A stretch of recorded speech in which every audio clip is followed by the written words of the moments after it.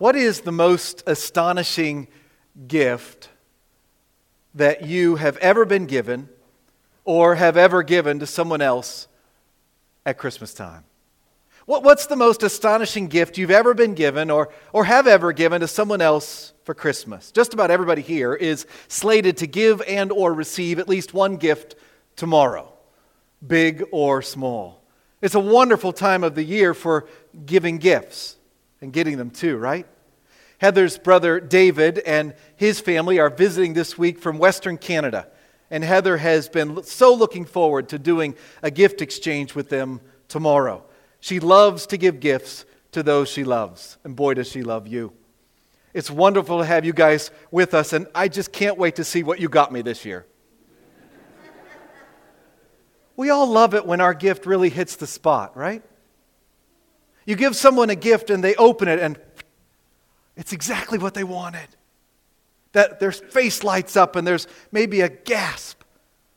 I remember when I was a little kid, I got the Millennium Falcon spaceship from Star Wars as my Christmas gift. Not the real one, not, a toy. Okay, it was under the Christmas tree. But I opened that up and oh my, was I excited. It even had like the little hiding place. You know what I'm talking about if you've seen the movie. It had the hiding place. And the guys that went pew, pew, pew, pew, pew, pew. Oh man, was I excited. What have been some of your favorite gifts to receive over the years at Christmas time? Have any of them been astonishing? Oh, you shouldn't have. What were some of your favorite gifts to give? The reason why the giving of gifts is so appropriate at Christmas is because Christmas marks the giving of the greatest gift ever given. That's what Amy told the little ones just a little bit ago. Last Sunday, a group of us visited a dozen homes of our church family and sang Christmas carols in their front yards. And at the end of every song time, we would pray for the folks in that home or ask them to pray for us. And we were always praying John 3:16 for each other. Thank you, Lord, for giving us the greatest gift ever. Because you loved the world so much that you gave your one and only Son. Sometimes it's hard to remember that that's what Christmas is all about. Because there's a lot of distractions out there, aren't there? Even the giving of gifts to one another can add to the distraction, especially the endless shopping for gifts for one another. Am I right? By the way, yeah. By the way, I'm not saying that we all need to spend an astonishing amount of money for Christmas each year. It might be wiser for us to keep the gift giving simple in our families and focus our generosity elsewhere, especially when our funds are limited. Think about those who do not have much at all and give in that direction. It's easy to get distracted, even by the gifts, from the greatest gift ever given. So let's think about it together once again. We actually studied John 3:16 just a couple months ago as we've been working our way systematically through the Gospel of John. So we won't go over all the context and all the fine details like we did back then. Check the YouTube of that message this afternoon to go back over all of that and to go deeper. Today I just want us to focus on how astonishing this gift really was. Because this is, quite frankly, mind-blowing. And if it isn't mind-blowing, then we don't really understand it. We've been learning some pretty astonishing things together the last few months, haven't we? For example, that God is Son and God is Father. And He's also Spirit, all at the same time and for eternity. And God the Father has eternally begotten His own Son. God has a Son, and He is also God. Or as the Nicene Creed says it, the Son is God from God, light from light, true God from true God, begotten, not made, of one being with the Father. Or as the Bible says, in the beginning was the Word. That's the Son. And the Word was with God. And as the Son, He's from God. And the Word was God. That's God the Son. And there's only one of Him. These are some pretty astonishing things. We're going to go over them again tonight as we light all 5 of these candles. God has a Son, and He is God's, what's the Greek word for it? Does anybody catch that? I've tried to say it a bunch of times to get into your head. Monogenes, right? Monogenes. It means only begotten, or ultra unique, or one and only Son. We've seen this over and over again in the Gospel of John. God has a Son, and He is in a class by Himself. There is no one else like Him. And how's the Father feel about the Son? The Father what? The Son. The Father loves the Son. We've seen that again and again, haven't we? John chapter 5, which is the most recent chapter we've been in. For the Father loves the Son and shows Him all He does. Yes, to your amazement, He will show Him even greater things than these. Or 2 weeks ago, we looked at His baptism, right? When Darren and Simon went forward for baptism. We looked at Jesus' baptism, where the Father breaks open the heavens and He says, "This is my Son, whom I love. With Him I am well pleased." Or just last week, when we talked about Jesus as the ultimate prophet, when He was transfigured, the Father, He brought up Moses and Elijah, those other great prophetic figures from the Old Testament, and He put them there with Jesus, and then He said, "Jesus, this is my Son, whom I love. With Him I am well pleased. Listen to Him." The Father loves the Son, has for all eternity. He loves Him so much. He's His one and only Son. So that's why it's so astonishing. That's why it's so breathtaking when we read in John 3:16 that God so loved the world that He gave His one and only Son. What? And this wasn't a giving like giving Him away in marriage or something like that. Like we might say, "I give my son to the world when he becomes a man." Something like that. And all we mean by it is He's leaving the nest and making His way in the big bad world. No, this is giving like an exchange. Here, you can have Him. And you can do with Him what you're going to do to Him. God gave His Son as a sacrifice for this world. That's what John 3:16 is talking about. John is talking about the death of God's one and only Son. That's the gift. The Apostle John never got over this. He never got over what he was led to write here. John thought about this all of his life. When he wrote his letters, John meditated on this. This is what he says in his first letter, 1 John chapter 4, verses 9 and 10. He says, "This is how God showed His love among us. He sent His one and only Son into the world that we might live through Him." Sounds great. Next verse. "This is love. Not that we loved God, but that He loved us and sent His Son as an atoning sacrifice for our sins." You see how astonished John was by this? He never got over this. John was the guy who wrote John 3:16. And he says, we didn't love God. And He gave His Son for us. That's love. See, it's all bound up in that word world, right? We think God so loved the world. Great. That's amazing because the world is so big.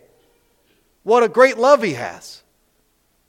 But John's saying something bigger than that. John is saying it's actually amazing because the world is so bad. Just about every time John uses the word world, he's talking about humanity united together in rebellion against God. The world system, we might say. Because the world is so sinful, this is such an astonishing gift. At a lot of funerals, I preach John 3:16 at the funeral, especially if I don't know the family very well. And I always say something like this: I have 3 sons and 1 daughter. And I know I'm supposed to love people, and I want to be a loving man, but it would be really hard for me to give one of my sons or my daughter for anyone, much less for my enemies. But God gave His one and only Son to save those who will believe. Isn't that astonishing? Have you got used to this idea? It's easy to get used to it. You got it memorized, right? You can rattle it off. Yeah. Agree. What an amazing giver this God is. I have a friend who says, our treason is the reason for the season. Our sin is the reason why He came. God didn't just send His one and only Son to show us the way to Him. He gave His one and only Son to be the way that we come to Him. He gave His one and only Son to die on the cross for our sins and come back to life to give us life. And that's just shocking. That should leave us breathless every time we think it. We do not deserve this. This is all grace. It is all a gift. The Apostle Paul never got over this either. Misty put a gold bulletin board out there, a gold bold bulletin board out there that we've all been looking at for the last few months. It has 2 Corinthians 9:15 on it, and it very simply says, "Thanks be to God for His indescribable gift." One time I looked up that word indescribable in the dictionary, and it means you can't describe it. Which does not mean that we shouldn't try. There are words to describe God's gift, but there aren't enough words to do it justice. The King James Version of 2 Corinthians 9:15 calls it the unspeakable gift, which might give you the idea that it's forbidden to talk about this gift. Speak not about this gift. That's clearly not what Paul meant or what King James meant. What that also gives you the idea is there just aren't words to use. It's unspeakably good. The English Standard Version says inexpressible gift. You almost get the idea from the ESV that you not only run out of words to describe this gift, but you just run out of words altogether, right? Right? It's just so astonishing. Just slow down and think about it. For God so loved the world that He gave His one and only Son, that whoever believes in Him shall not perish, but have eternal life. How do we apply that astonishing truth to our lives in 2023 and soon to be 2024? Let me suggest 5 things. Boom, boom, boom, boom, boom, boom. Number 1, believe. That's what John 3:16 says we need to do. That's our part. God has astonishingly given His one and only Son that whoever believes in Him shall not perish but have eternal life. That's whoever. That's you and me and anyone else. I heard some of you say whosoever, right? That's the King James word for it, right? Whosoever. That's anyone who believes. But only those who believe. If you don't believe, then Jesus' death is not a gift for you. You have to receive it for yourself. All gifts are like that, right? If someone hands you a gift tomorrow morning at Christmas and you refuse it, if you leave it unopened, well, it was given, but it wasn't received. Believe. I know sometimes it's hard to believe. I almost called this message the incredible gift because it's almost too astonishing to believe. But this is the gospel. It's the greatest news in all the world, and it's true. Believe it. Put your trust in God's gift of His one and only Son and be amazed. Rejoice, marvel, wonder. Allow yourself to be astonished. This is amazing stuff. Don't let it become old hat. I struggle with that every year around this time. It's actually my job to rehearse these truths every Christmas time, and it's kind of easy to get bored with Mary, Joseph, shepherds, angel, wise men. Mary, Joseph, shepherds, angel, wise men. Mary, Joseph, shepherds, angel, wise men. This is my 26th year saying Mary, shepherd, Mary, wise men, right? But if we just stop and think about what John 3:16 says here, you can't get bored. You have to be amazed. Because this is real. This is the realest of real. God so loved the world that He gave His one and only Son. Be amazed. And be loving. That's where the Apostle John goes with it next in verse 11 of chapter 4 of his first letter. Again, he says, "This is love, not that we love God, but that He loved us and sent His Son as an atoning sacrifice for our sins." So what? Dear friends, since God so loved us, we also ought to love one another. Now we're going to see that again and again in the Gospel of John. We're called to believe, and then believers are called to love. As we go further up and further into the Gospel of John, we'll learn that we've been loved with an astonishing love, so we need to learn to love one another in a way that makes the world gasp. I'll tell you, the world right now is not gasping at how much Christians love one another.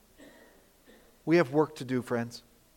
We have work to do, brothers and sisters, to love one another as God has loved us. And even to love our enemies in a way that makes the world shake their heads in amazement. Be like Jesus and be full of love. And be like Jesus and be full of peace. Be peaceful.